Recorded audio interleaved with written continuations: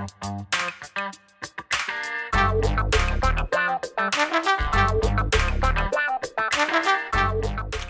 guys, Montel here, and welcome to this edition of Let's Be Blunt with Montel. My guest today is a visionary leader in the cannabis industry with a background in engineering of all things, but energy management and automation, and a passion for horticulture. In 2016, he was appointed by the governor of Oregon, Kate Brown, to the Task Force for Cannabis Environmental Best Practices, and continues to work with this today through the Resource Innovation Institute, an organization building the central platform for creating energy efficiency solutions and standards for the global cannabis industry. He's also on the board of directors for the Oregon Cannabis Association, and he's an advisory board member at the Marijuana Business Daily and Ben's Best, the new venture created by Ben Cohen of Ben & Jerry's fame, aimed at funding Black-owned cannabis companies and further supporting the Colorado Criminal Justice Reform Coalition and the Last Prisoner Project. He served on numerous federal, state, and local cannabis regulatory advisory committees to help shape the legal cannabis markets in both Oregon and California. He is the CEO at Loud, an award-winning cannabis company in Oregon. Jesce Horton, thank you so much for being a part of Let's Be Blunt with Montel today, sir. Wow, thank you so much, Montel. It's a real pleasure and honor to be here.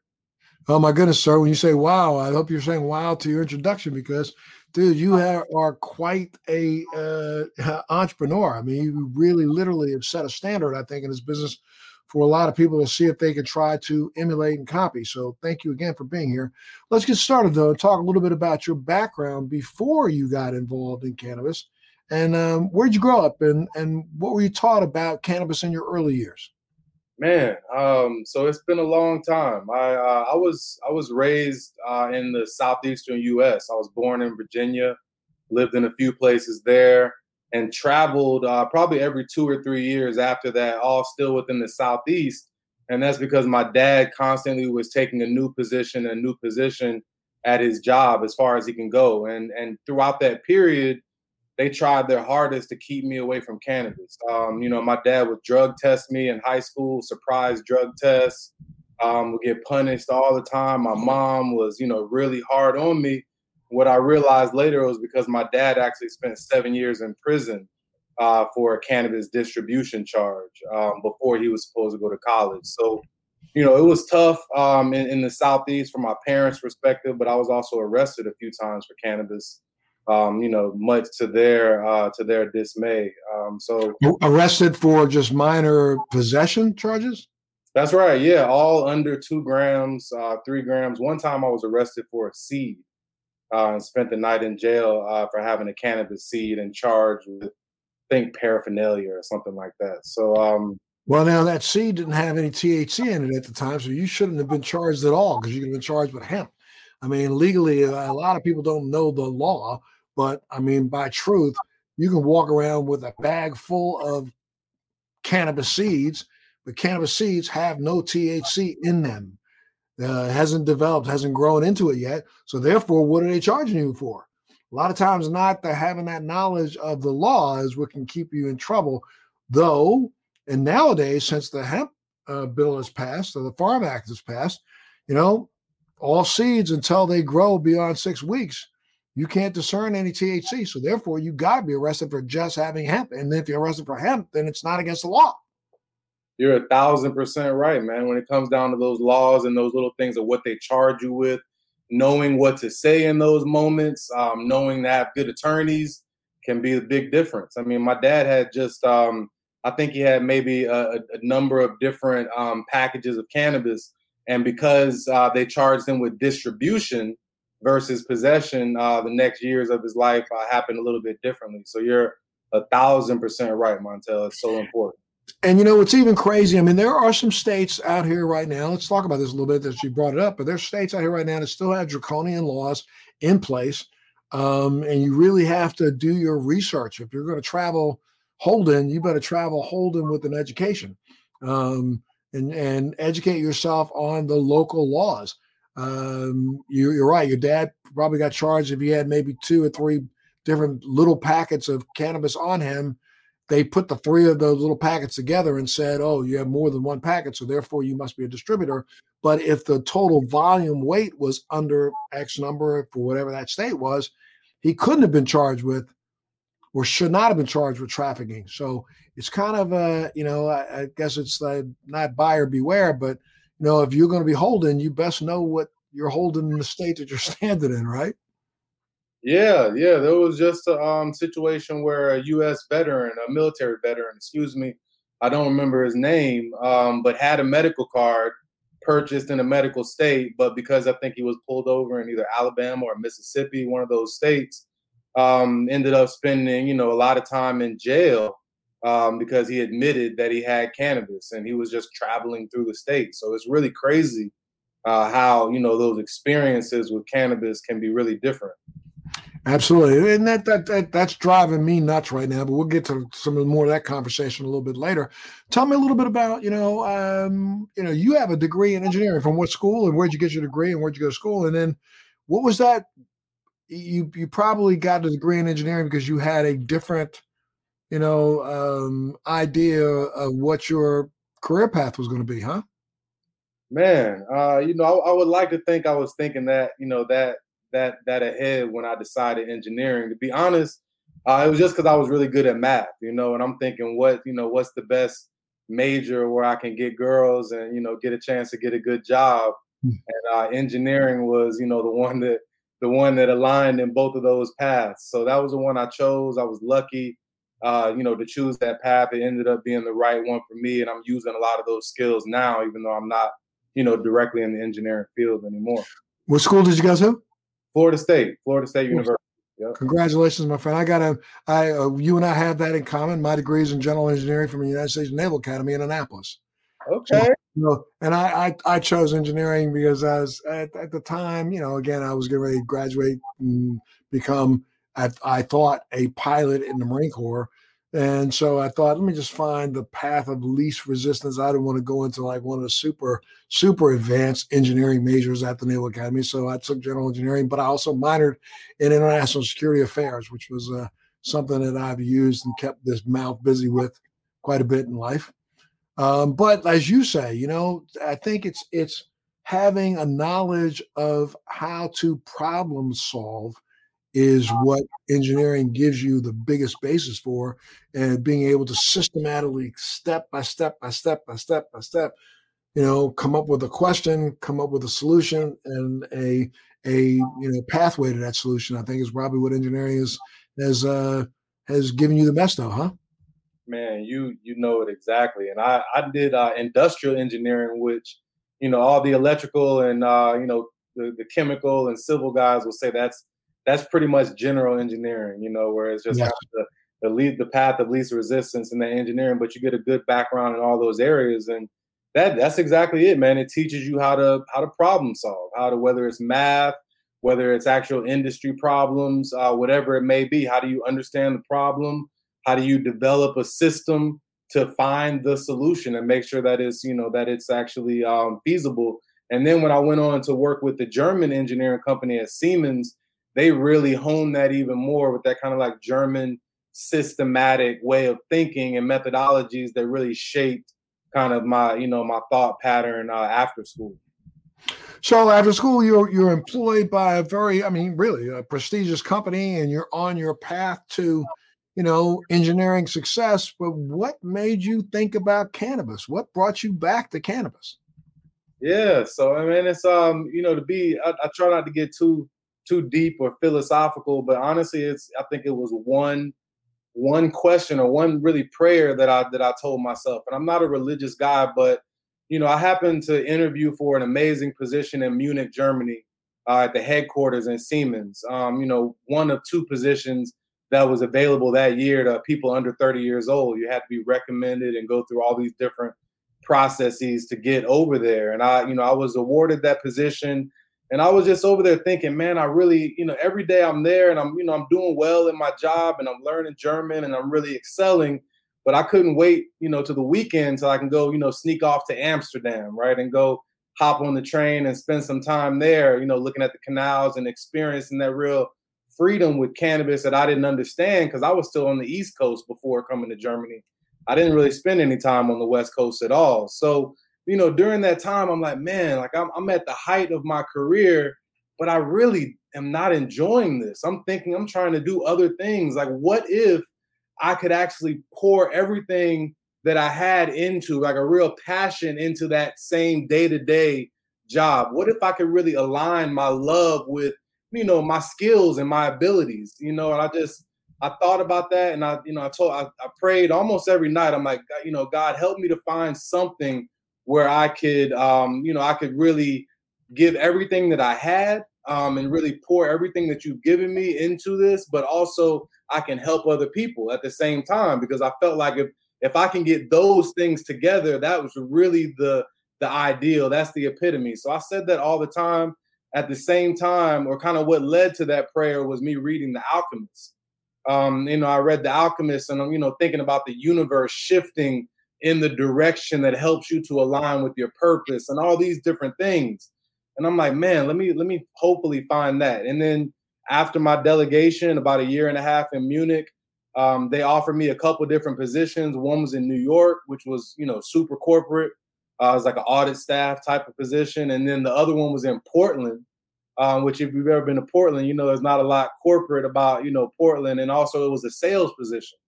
So I could, I was selling automation and robotics and those types of things, but I can make my own schedule. I can make as much money. So it was that freedom and that idea of, at least giving me the chance to align what I loved, and that freedom to find what I really wanted to do. So I took that position.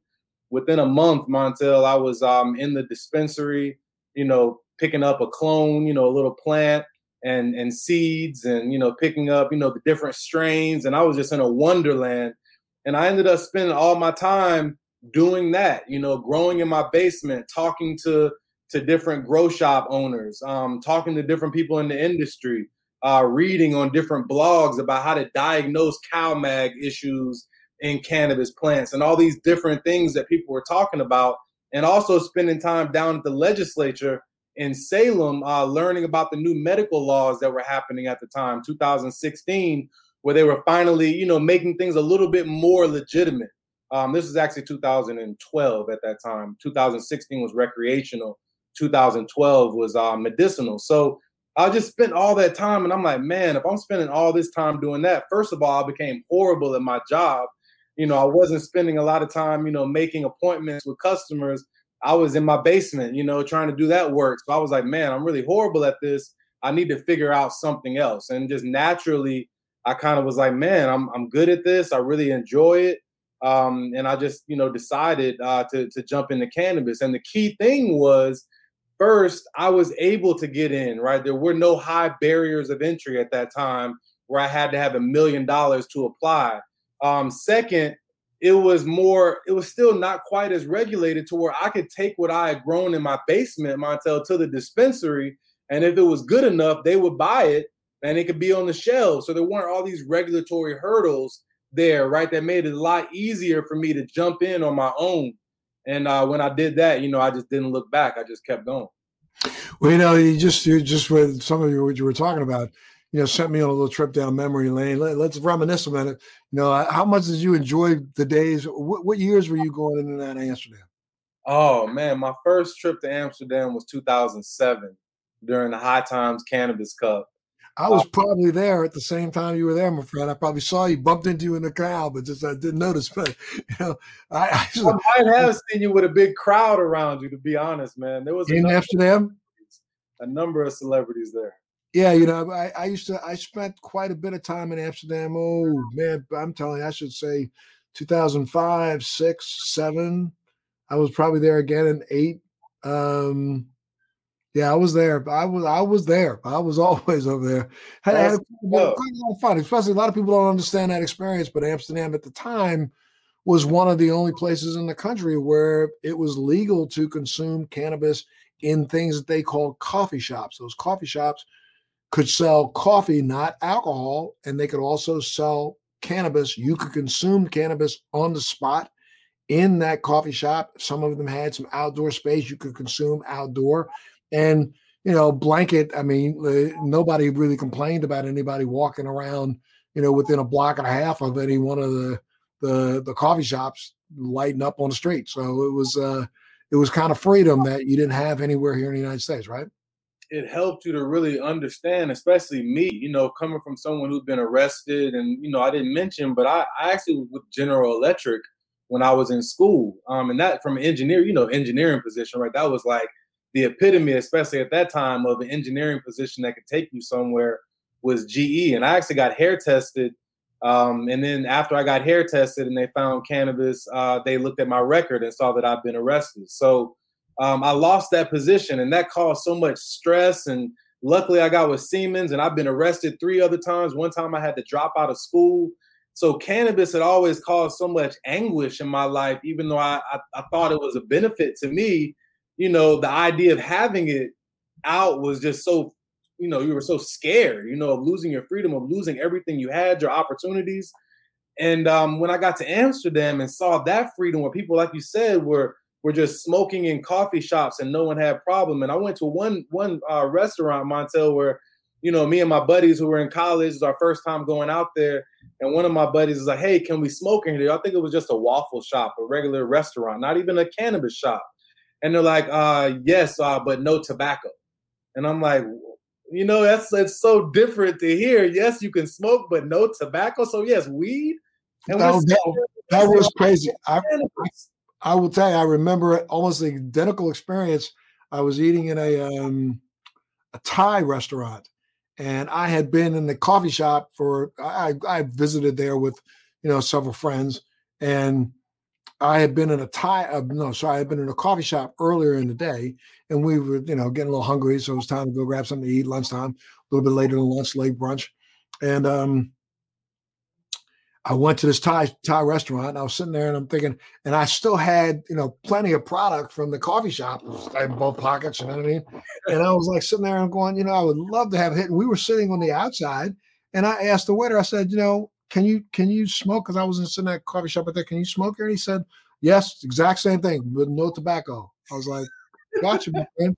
Packed my pipe. And, back then, if you remember, the coffee shops are there. Almost all those coffee shops you would buy something and you say, could you roll me something? And they would try to roll you a joint with tobacco. And I'd be like, no. I bring out my pipe, and you'd be the only person sitting there in the coffee shop with a pipe packed with nothing but hash and leaf. It was great. And they know you were American too when they saw you just smoking only cannabis, no tobacco. They're like, okay. Immediately, and they'd be like, no, they're the real deal. Right? Yeah. Well, I mean, now we're starting to see all over the country, even in California and several other places. In New York, the new New York law will allow for on-site consumption. They said in New York, and someone made the joke, that, what they said was that you can smoke anywhere. You can smoke tobacco, you can smoke cannabis. Absolutely. Well, good luck finding a place in New York where you can smoke tobacco, but you can. You can find in New York. You can find places where you can smoke tobacco. People walk around in the park, Central Park. Right. People walk around, on the streets, as long as you're not walking past a school. There really isn't a problem with that. And then, there will be facilities open up, or some of the micro dispensaries will have on-site consumption. It's amazing. I never thought it would happen in my lifetime, man. You probably didn't either. I got to tell you, way back, I've kind of always thought, as we started moving forward more medicinally around the country, I always thought that there would be an opportunity for consumption. I didn't believe anywhere, but I thought that, we will eventually hit a spot where you'll be able to consume in a restaurant or consume in a location. And I'm glad we're finally getting there. And more states, once New York opens, the rest of them are going to follow. Yeah, I believe you did know, man, because you were one of the first, real Black pioneers, especially, but people in general, especially from a celebrity standpoint, to come out, and have that legitimacy, but then speak for it. You had to believe it, to really come out and do those things at that point. So I believe that. Well, thank you. So, I mean, back before it was, you nailed it. I mean, back before it was Vogue, man, I can remember, some of my early advocacy, I was kind of on my own. I mean, people shunned me. People were afraid to say anything out loud, but they would come up to me and whisper, "Man, I really back what you're doing with cannabis." 2002, 2003, I'm like, dude, break out the joint and shut up. I mean, but so now I'm glad that at least a larger number of us are coming out of the shadows and literally starting to speak some truth. Let's talk a little bit about you created something called Loud, right? Talk a little bit about what Loud is. Man, Montel, Loud, I mean, first is really just the epitome of my love for cannabis, right? And, me being a connoisseur and me before going to Amsterdam, looking at the High Times magazines and looking at all the amazing flowers and then looking at what I was smoking probably from Mexico, right? And being like, man, there's a big difference between what I'm looking at and what I'm smoking and kind of the quest to get there, the quest to get to the best genetics, the best cannabis, the best effects, and having a real curated menu that's reflective of all these different terpene profiles and categories that have really driven the trends in the industry, man. So it's a connoisseur's company for connoisseurs. And it's really bringing together these two aspects that I think cannabis helps to really epitomize is that, the intersection of nature and, here in Portland, Oregon, there's this beautiful nature, this epic nature all around us in the Pacific Northwest and this urban culture and the city, right? That I think only you can find here in Portland and a few other places in the country, but that cannabis really exemplifies. And that's who we are, right? We're the true connoisseurs cannabis culture in Portland, Oregon. And we want to exemplify this Portland, this Oregon, this Pacific Northwestern cannabis culture through the eyes of a diverse company, of a Black-owned company. Well, now, I'm sure you've got to be like everyone. We're all hoping that eventually there's some sort of federal legislation that allows for companies like yours to actually sell your products outside of your state. But right now, you're kind of faced with just being stuck with Oregon and Portland being your consumer base, right? It's honestly a beautiful situation for a small business owner, Montel, especially a craft, small batch cannabis grower, right? With not a lot of resources. We got to figure out how to bootstrap. We got to figure out how to operate at low cost and how to provide a value to the market that really drives the consumer, right? In this big saturated market, if you can reach that consumer and move them, then I think you got something. So it's given us the opportunity to really kind of hone our craft in this micro market. And I think it's putting us in a position where we're, salivating for that opportunity to sell into other states, to compete against the larger players, and to build the brand. So, there's some pluses and some minuses, but we're focusing on the pluses as it relates to building our business.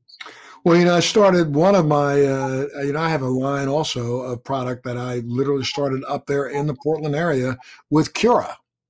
And I was in, I was in quite a large number of dispensaries. I'm right now out of the marketplace, but I'm about ready to come back in. I just signed a deal here on the East Coast where I'm going to go back and providing my CBD products across the country. And then hopefully within the next month or two, I will be back in full force in the THC and broad spectrum products again through relationship in New Jersey, but I'm looking forward to getting back into space. I mean, it's just, there's nothing like it. Yeah, I mean, we got to have the pioneers like yourself in the industry, helping to shape the regulations, benefiting from the growth, making money, hiring. So it'll be good to, when you're back in the market and, continuing to build on your brand because, we definitely need it. And, the stuff that's happening on the East Coast and New Jersey and New York is extremely exciting. So I'm glad you're making some moves over there. Thank you, sir. Thank you very much. And I'm, down the road, I'd love to be able to, make sure we keep the door open because, I'm so sick and tired of the fact that this industry has become such a pitting everyone against each other where synergistically we could work together and even improve all of our games, right? I mean, yeah, it's an interesting industry, man. When you see it, especially coming from the ground where, I've come from the basements and I know a lot of those players who have a problem with bigger companies and, celebrities having brands and, guys who are selling this product versus that product and people who believe in this versus that. And there's definitely a lot of infighting, because everybody's looking to get their piece and no one wants to be left out. And I think there's a lot of that happening to where I definitely understand it. But, without a doubt, there's so many opportunities in this market. There's so much growth.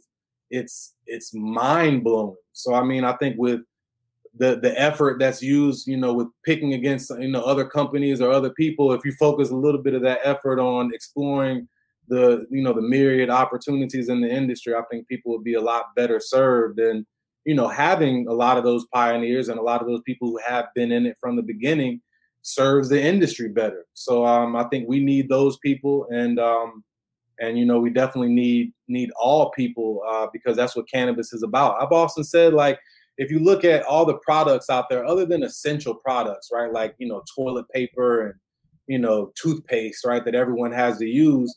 If you look at non-essential products that are out there, cannabis is one of the ones I think that has the broadest demographic of users, right? And you just used the term non-essential, but in several states during COVID, we found out how essential cannabis was. One of the only, I think, recession-proof industries in this country in the last year and a half, because you've seen that cannabis sales have gone up all over the country. Anywhere there's cannabis sales have risen. And it's because, I think people are starting to finally get a grip and understanding that, A, alcohol isn't the only game in town, and B, alcohol can be as detrimental and deleterious to your health as it can be. And several people, after being sequestered away and hunkered down, after about a month and a half, they got tired of waking up the next morning with that nasty hangover from killing a bottle of, whatever brown liquor was that they had. And so now they started to realize, hey, I don't feel that bad having experienced the night with something that not only made me feel good, but was good for me. So now, the sales are up. And now it's time, I think, again, for this industry to not waste time, but to try to come together to push forward initiatives, push those that we voted for who claim that they were going to back us, get them off their butt and make them stand up to the plate and go before Congress and Senate and pass some laws. Yeah. You're exactly right, man. I think that we're going to miss a boat. We're going to miss a massive opportunity if we don't kind of get focused and make sure that a lot of the laws and the things that we believe should happen. You look at the opinion polls and all those things, right? That the country believes should happen. If we don't make sure that it happens, if we don't create a better industry and not just another industry, I think we're all going to look back at it, 10, 20 years from now and say, damn, we missed that opportunity. We're going to say we blew it if we don't step up. I know you're absolutely right, because you nailed it, man. The cannabis industry is like the Wright brothers pushing that wooden plane down a hill right now.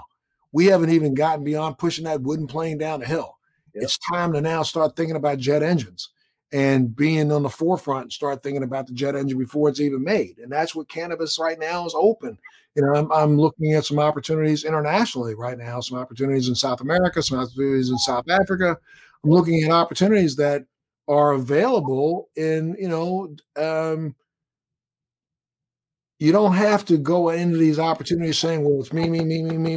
No, man, I want to be a part of a bigger puzzle. That little square in the corner of the right-hand side of that puzzle. Well, if that's not there, the puzzle's not finished. Yep. I don't mind being that little square. I don't care if there's another 100 pieces up there on that board. I just want to be that little square. And if that little square contributes to the whole and makes that beautiful picture, come on, man. Why not, right? Yeah. No, I agree 100%. And I think you're right. You got to find that. And it's unfortunate in the industry that you got a lot of people and a lot of players who are kind of the people who are in those pictures and in those circles who don't really know what they're doing, who don't have the best intention. And what I've seen a lot of people who are looking for, it's intoxicating a little bit that, people are interested, people care, people want to, write an article about you. People want to talk about it. Your friends are, think you're cool because you're in the industry. So a lot of times people get a little more so focused on that limelight, if it even is one in this industry, and not focused on doing the work, on adding the value to the market, on all these different things. They start dreaming about ego before they start, getting the hardcore fact done. I mean, too many people are too quick to try to, promote their ego rather than promote what it is that they're doing. And I feel like, one of the biggest problems with this industry to date has been the fact that we, got so busy trying to push B2B, business to business, business to business, that we forgot and left the consumer on the sideline. And we remember now that most of the consumers have come to the table with cannabis because they have some sort of underlying health issue that they're trying to address. And so many of us have gotten so busy trying to think, oh, I can get into rec. I'm going to get into rec. Stop rec.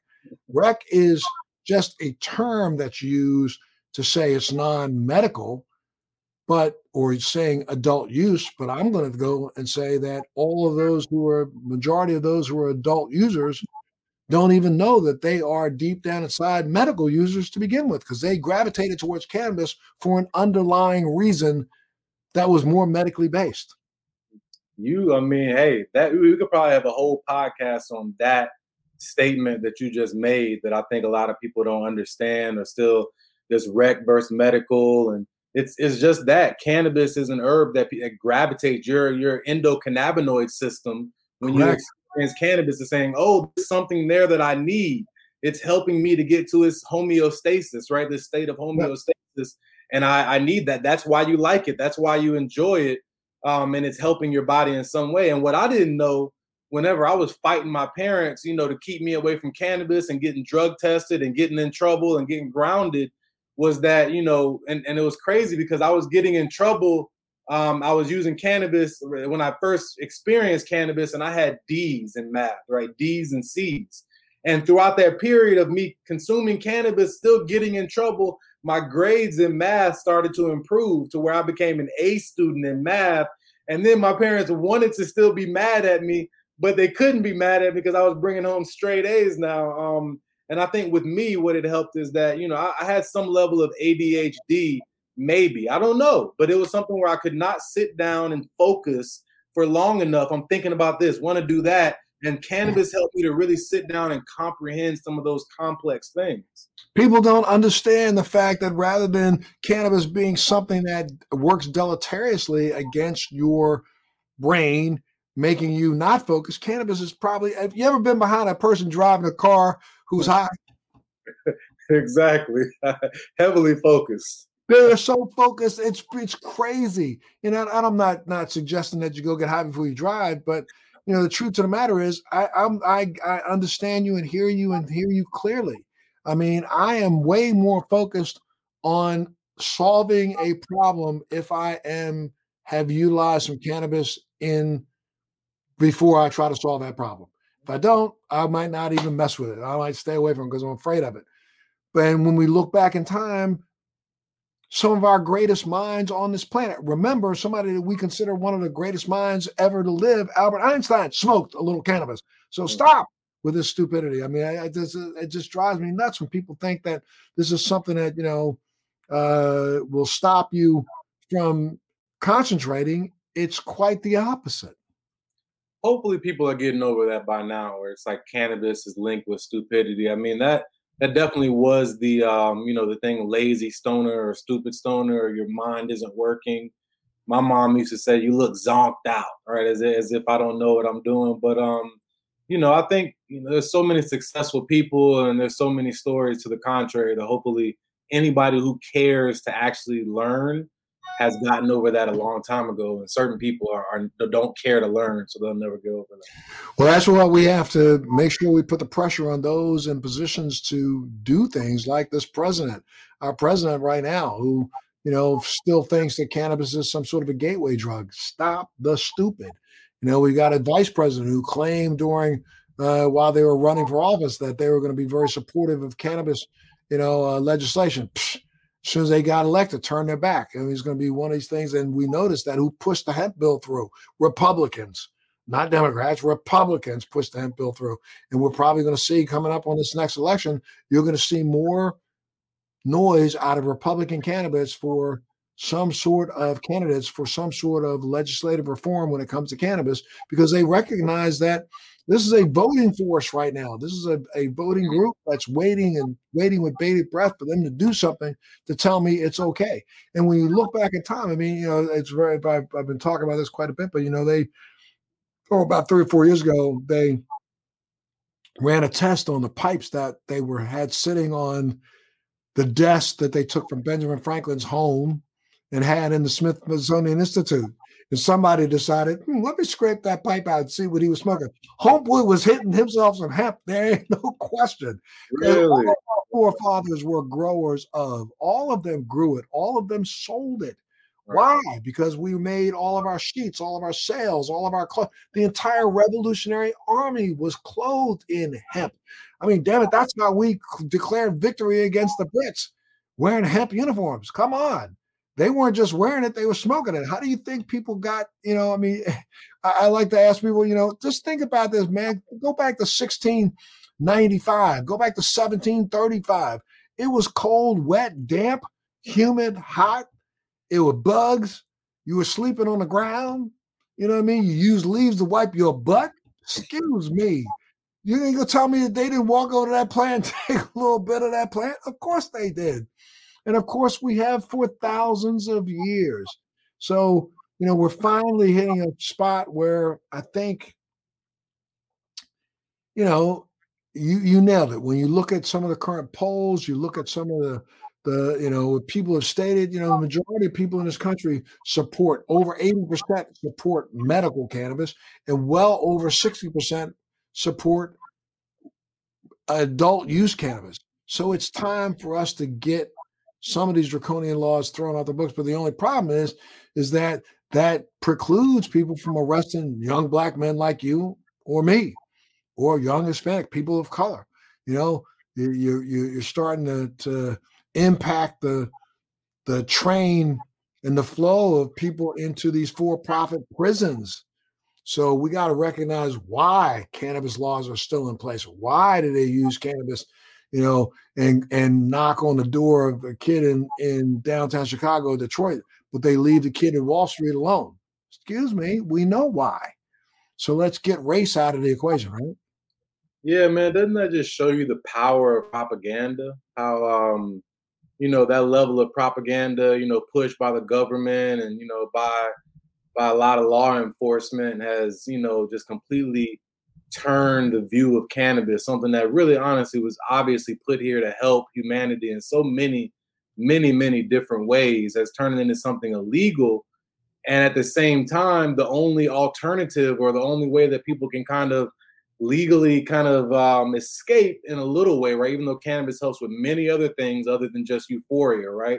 But the only way that people can escape is alcohol, that has killed so many people, drunk driving, violence, right? That is their only means.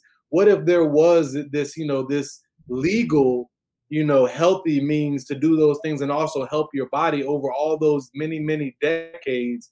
It's mind blowing, kind of, you know, what has happened, and hopefully we can fix things as we move forward. But it's disappointing to see the current administration.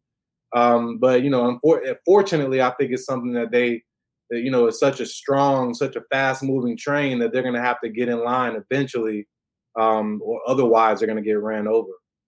I agree with you, and you know, the fact that none of them even acknowledge the fact that our own government, through its own research dollars and funded research that we've done for the last 50 years, gave ourselves a patent. Folks, if you're watching, you're tuning in, it's patent number 6630507.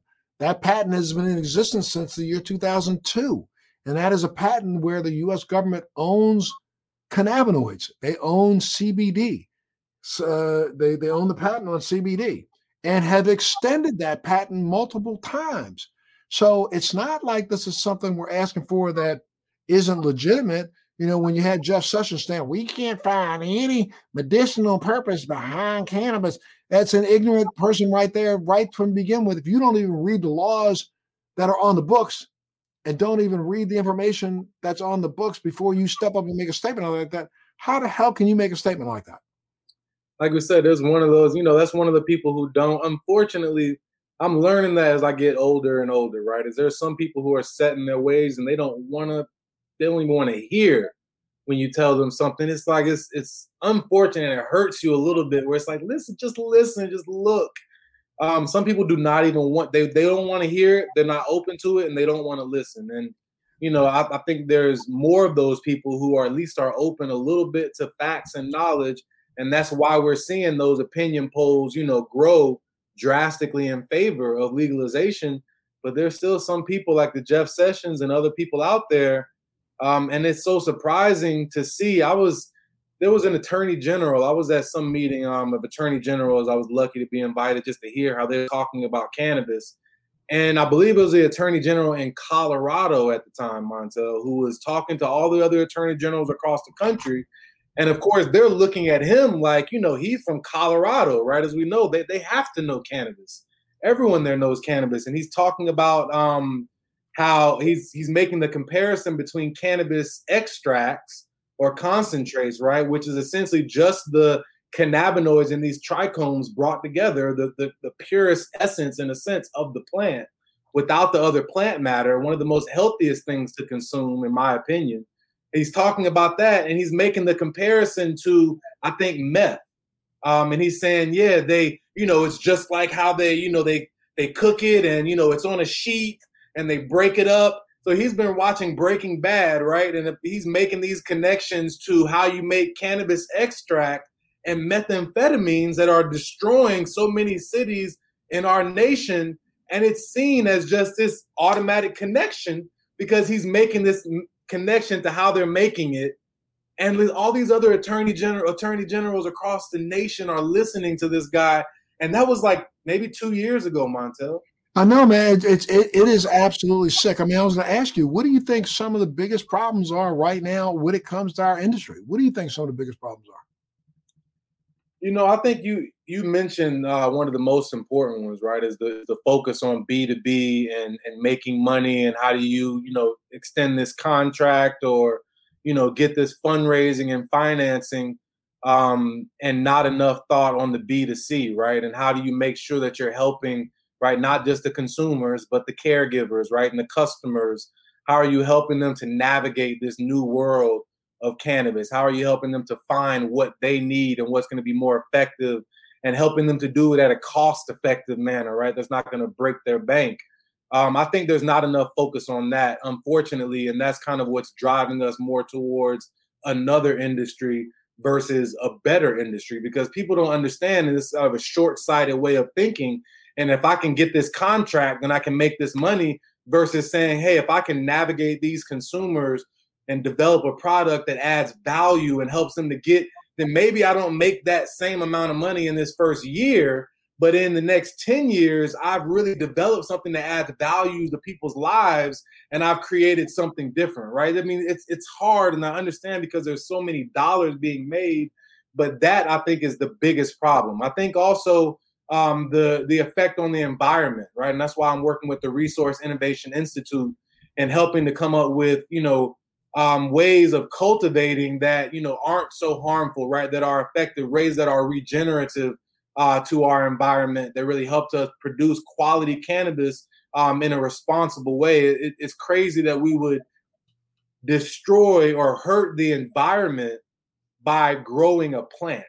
You know what I mean? Especially a plant that can actually leach heavy metals and deleterious stuff out of the soil and make for a better planet. We're using it and growing it in a way that's really bad for the environment. Let's talk a little bit more about that, because, I understand that, a lot of, the indoor grows, it waste a lot of water. There's so much wasted water, and there's so much tainted soil that's not reused or regenerated. Once you do one crop, then you throw it out and get another crop, So, I mean, what are some of the bad impacts of this, of our industry on the environment? Yeah, man. So I think there's a few things. So, and getting down to it, of course, energy, right? The energy waste and a lot of lights and using inefficient equipment most of the time in indoor grows, but also drying and from greenhouses, or utilizing dehumidification or even cooling in greenhouses. So there's a lot of different areas where energy is really hurting our industry and utilizing more energy than we need to create this plant. I think the other place is waste, right? You mentioned that in the soil, but also we're required to tag each and every plant, thousands of plants that go through our facility every day with, I wish I had one in here, a plastic tag that essentially is over regulation, right? Of this way of this fear-based regulation on this plant that has us over regulating in a way that creates so much waste that it's hard to get over, right? So child-proof packaging is crazy too, right? Another one, right? The child-proof packaging. And then the third one, water, right? I mean, you said it, right? You using too much water and not, being efficient and conserving water wherever possible. And some things that people don't know is that cannabis is one of the least thirsty plants of most of the produce that we use. When I was on that environmental task force that the government appointed, there was a gentleman there that grew all these different organic vegetables in addition to cannabis. And he said cannabis is actually the least water, the lowest water user. The biggest water user was lettuce. He's like, lettuce uses about 20 times more water than cannabis, right? But you don't hear anybody saying, let's not have any lettuce because it uses too much water. So I think it's really about, what I did back in engineering. I did a lot of this stuff. I won't go into it, but there's low-hanging fruit all around this industry of little small things that we can do, technology that we can apply, different ways of thinking and how we cultivate this plant, whether indoor, greenhouse, or purely outdoor, that can drastically help and switch things around that I think people are not aware of yet. People are just implementing, but also that we cannot finance, right? We don't have the money to say, hey, I want to go to this bank and invest in this piece of equipment where I can see this return on investment within a year. And it can help me to reduce my carbon footprint. But I can't invest in it because I don't have necessarily the funds to invest in things that don't have a payback of 2 months. So there's a lot of things that have to happen that are happening, but that need to happen a lot faster in the industry to push us in that direction that we need to go. And the one other thing, Montel, that I want to say, you said the other problem, or the problems with the industry, is that there's not enough people who are really representative of the real consumers out there. And I mean diverse demographics, including Black people, but including other people out there that are not benefiting from this industry, especially Black people who have been arrested at disproportionate rates drastically across the nation, that are not benefiting, whether that's business ownership, whether that is living wage employment, career employment, or whether that is community benefits, right? That just giving this tax money, figuring out ways to boost or bolster the community through some of this tax appropriation that can be done, that is not just about doing the right thing, but is about doing things that will grow our industry and grow our communities and grow our economy by the legalization of cannabis. So I think that's the other thing and big thing that I'm working on, that is drastically, or it's very, very much needed in this industry for us to, again, become a better industry, not just another industry. Absolutely. I mean, the challenges, I think, a lot of these states have written these equity programs in, but literally some of that equity programming is nothing more than just a facelift, not even a facelift. They just throw it out there to see if they can, slap one or two minorities on your board list and say, I'm covered, rather than actually be inclusive. You're exactly right. I mean, it's lip service. And to be honest, Montel, what I've seen is that, it was used in a similar way in cannabis legalization. What I remember is sitting in those legislative halls, and it was a little later in legalization, 2011, 2012, but the same arguments were being used. We need to legalize all the way because we're arresting too many Black and brown people. It's a, criminal justice issue. That's why we need to legalize. So now that it's legalized, right, you still see people being arrested, and you don't see people benefiting. So it's lip service to this equity thing in a lot of ways. You're nailing it. I mean, you look at the state of California, there were more people arrested in 2017, 2018 after you had, adult use in the state than before. And they were majority, 80% of them were brown and black people. So there was no kind of a recess on, going out and throwing anybody dark skin in jail. That's what we were doing. That's right. That's right. So, I mean, because that's what happened. They used it to get legalization, and they, being many advocates, used that argument, right? Whatever argument you can get to get legalization passed. But now that it's passed, they don't care really quite as much about those things. And I think that's a lot of what's happening with this social equity stuff, and that, they've now started using that to get legislation passed. And, now that we had it, hey, it's written, look, it didn't do very well. That's because it wasn't really done in a genuine way in the first place. And that hurts the cause in a lot of ways, right? So it's definitely something that is a trend of, again, using, these causes to usher in legalization or usher in a new industry, but not doing it in a way that is really genuine. Well, tell me a little bit about the Minority Cannabis Business Association that you co-founded. So when I got in, Montel, there in the industry, when I moved from Germany back to Portland, when you look up Black people in cannabis, and one of the ways that I was able to rise so fast in the engineering world is because I had mentors. And it wasn't just Black mentors. It was other mentors, right? One of my first bosses is a white guy that helped me so much throughout that engineering world to understand that and to figure out ways to navigate. And when I got into cannabis, I realized that wasn't there, right? And naturally, it was a new industry, but especially it wasn't there for Black people. And I know that the main reason that I was successful in engineering and in corporate is because I saw my dad, who rose up from being a janitor to being a vice president with the company, right? Just by him navigating and doing these moves and making connections.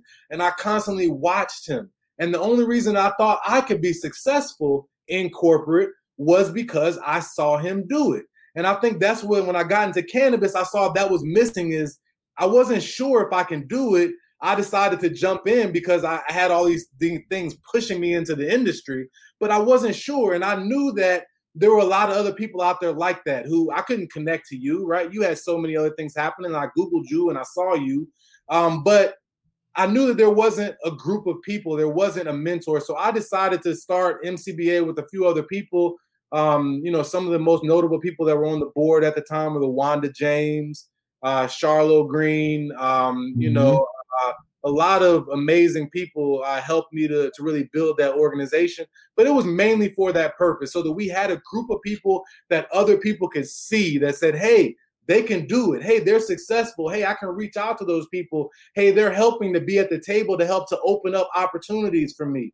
So that's what I did with MCBA. And since I stepped down from that organization, it's continued to thrive. Some of the most notable people in the industry have continued to push it forward. But I'm now focused on more of a local effort that now the New Leaf Project is going to cross over. The other nonprofit that I started along with my wife will cross over the $1 million mark this year in grants and loans that we talk about that. Your wife's name is Jeanette. Jeanette was on one of our first guests on Let's Be Blunt with Montel. And the nonprofit that you have is called New Leaf Project. Tell us about what that does. Yeah, so New Leaf Project is kind of a focus from MCBA. MCBA, we focus a lot on policy and reform efforts as well as business. But New Leaf is focused on, what's the best way to create intergenerational wealth within our communities is business ownership, period. Point blank, I'm experiencing now. I went from one guy in the grow room. Now we have a staff of 15 people. I've hired a lot of my friends, right? So I'm people from my community. So we say, that's the best way to focus. So we joined with the city of Portland. They're giving us some of their tax money from the cannabis taxes. We've joined with other organizations across the nation where companies have given us money to then utilize that to give grants and low interest and 0% interest loans to Black and brown businesses in the cannabis industry to do just that, help them to invest in these small business opportunities. These are return on investment projects that will help them to build their company so that they can then go and create wealth and help their community. So that's what the New Leaf Project is focused on primarily, and we're doing some great work. That's unbelievable. And then where do you want to see the industry go, say, in the next year? What would you like to see happen in the next year? That's a good question. Usually people say 5 years, but you're a smart dude. You know the cannabis industry. You can't say that really, right? The next year, where do we want to see it happen? I think that's a very smart way to approach it. I want to see federal legalization open up, Montel. I want to see us start to open up these opportunities for interstate commerce so that we can really grow some of these small businesses, so that we can open up opportunities for more people, more in more states and more cities. That's all I want, man. I mean, I probably got a laundry list of things that I want for the industry. Oregon equity is something that has never happened. I never got an equity opportunity. There's no equity plan in Oregon. So I would love for that to happen. That's something that we're working on. But, really, I want federal legalization to happen so that we can really grow these businesses in a way that is truly scalable. And we can go after some of these protected companies that, are in states where they only have 4 cultivation licenses and they're just, sitting back, raking in money. I want to compete with those guys and go after them. So, federal legalization has to happen. Absolutely. And now you're also sitting on the board for Ben & Jerry's, or Ben, who Ben's Best, Ben & Jerry's. Are we going to see an cannabis ice cream come out soon? You know what? I've mentioned that to Ben before. I don't know if Ben has some non-compete clauses with Ben & Jerry's now or not, but he's decided not to move in the ice cream realm quite yet. They're doing a really dope low THC pre-roll line that I think is going to really hit the industry by storm. Some really new, exciting things. And I'm just lucky enough, really, not really be focused on the business aspect of that organization, but to be focused on the give back aspect, and that he's giving away 100% of the profits to nonprofit organizations. The New Leaf Project being one of them. Also, Last Prisoner Project. And other organizations, right, that are going to benefit from the profits of the cannabis industry, which I think is what it's all about. So I'm happy to be on that board and help to direct some of those more interesting, right? Sometimes more than just cannabis business. It's more interesting to see how we can really do good and utilize this industry to grow small businesses and grow communities in a really strong, positive way. Well, Jesce, I can't thank you enough for being a part of Let's Be Blunt with Montel today, man. I tell you, it's been really a pleasure just chatting with you and talking to you. Anything else you want to add? Man, it's a dream come true for me to be talking to you, Montel show. And, man, somehow you still look the same from whenever I was, that'd be 25 years ago when I was watching you on TV, bro. You still look the same. So thank you. That's a good positive mark for cannabis, y'all. Take a look at him. Absolutely, my friend. Well, look, if people wanted to get a hold of you and get some more information, where do they go? Please hit me up. Instagram is my most active thing, at Jesce Horton, Jesce Horton. The company at The Loud, at THELOWD, Loud, LOWD. And also, just hit us up on the website, www.loud.com, LOWD.com. And I'm sure all of your product is available in dispensaries all over Portland. That's right. 40 dispensaries across the state, and dispensary list is growing. We got a large waiting list that we're trying to add. But then also anybody who's interested in some of the nonprofit work, hit us up at newleafproject.org, NULEAF project.org. Thanks so much, sir. Well, you always have a home here, my friend. If you ever want to come back and just kick it and chop it up on some of the other things that we could be talking about, because there's a lot to talk about in this space. You know that. Bro, there's a lot to talk about, and it seems like we have a lot in common. We need to go to Amsterdam, man, and sit down in Barney's or Greenhouse or something like that. Greenhouse, come on, Grasshopper, Greenhouse. Remember those two? Yeah, for sure. Absolutely, I'd love to, my friend. Let's do it. Yeah, but let's just figure out a time over the next year, especially as things start to open up. Maybe we'll get a chance to do that. Maybe we might even be able to do it in New York City. Aha. That would be even better, honestly, right up in our U.S. New York or in New Jersey. I'll keep you posted on what's going on with me. And then, maybe you can come on into New Jersey and we'll go to one of the dispensaries there. Yeah, please let me know, Montel. I look forward to seeing your growth, continued growth, and leadership. I mean, I really mean it. I don't give it up to a lot of people in the industry. I'm a little bit industry protective as well. But I mean, you're one of the pioneers, bro. You're one of the people that first started saying, hey, there's people out there who are legitimate that are speaking up for cannabis, cannabis legalization. And thank you for that. Continue to lead, and let me know if you ever need anything. Thanks, sir. And when you're out there doing the lobbying that you're doing with all the things you're working on, you can call on me anytime you need, okay? Thank you, bro. I appreciate it. All right, my friend. You be well. Thanks for joining me on Let's Be Blunt with Montel. Please make sure you're subscribed and hit the bell to be notified when new episodes post each week. We'd love to hear your feedback also, so please send us your comments.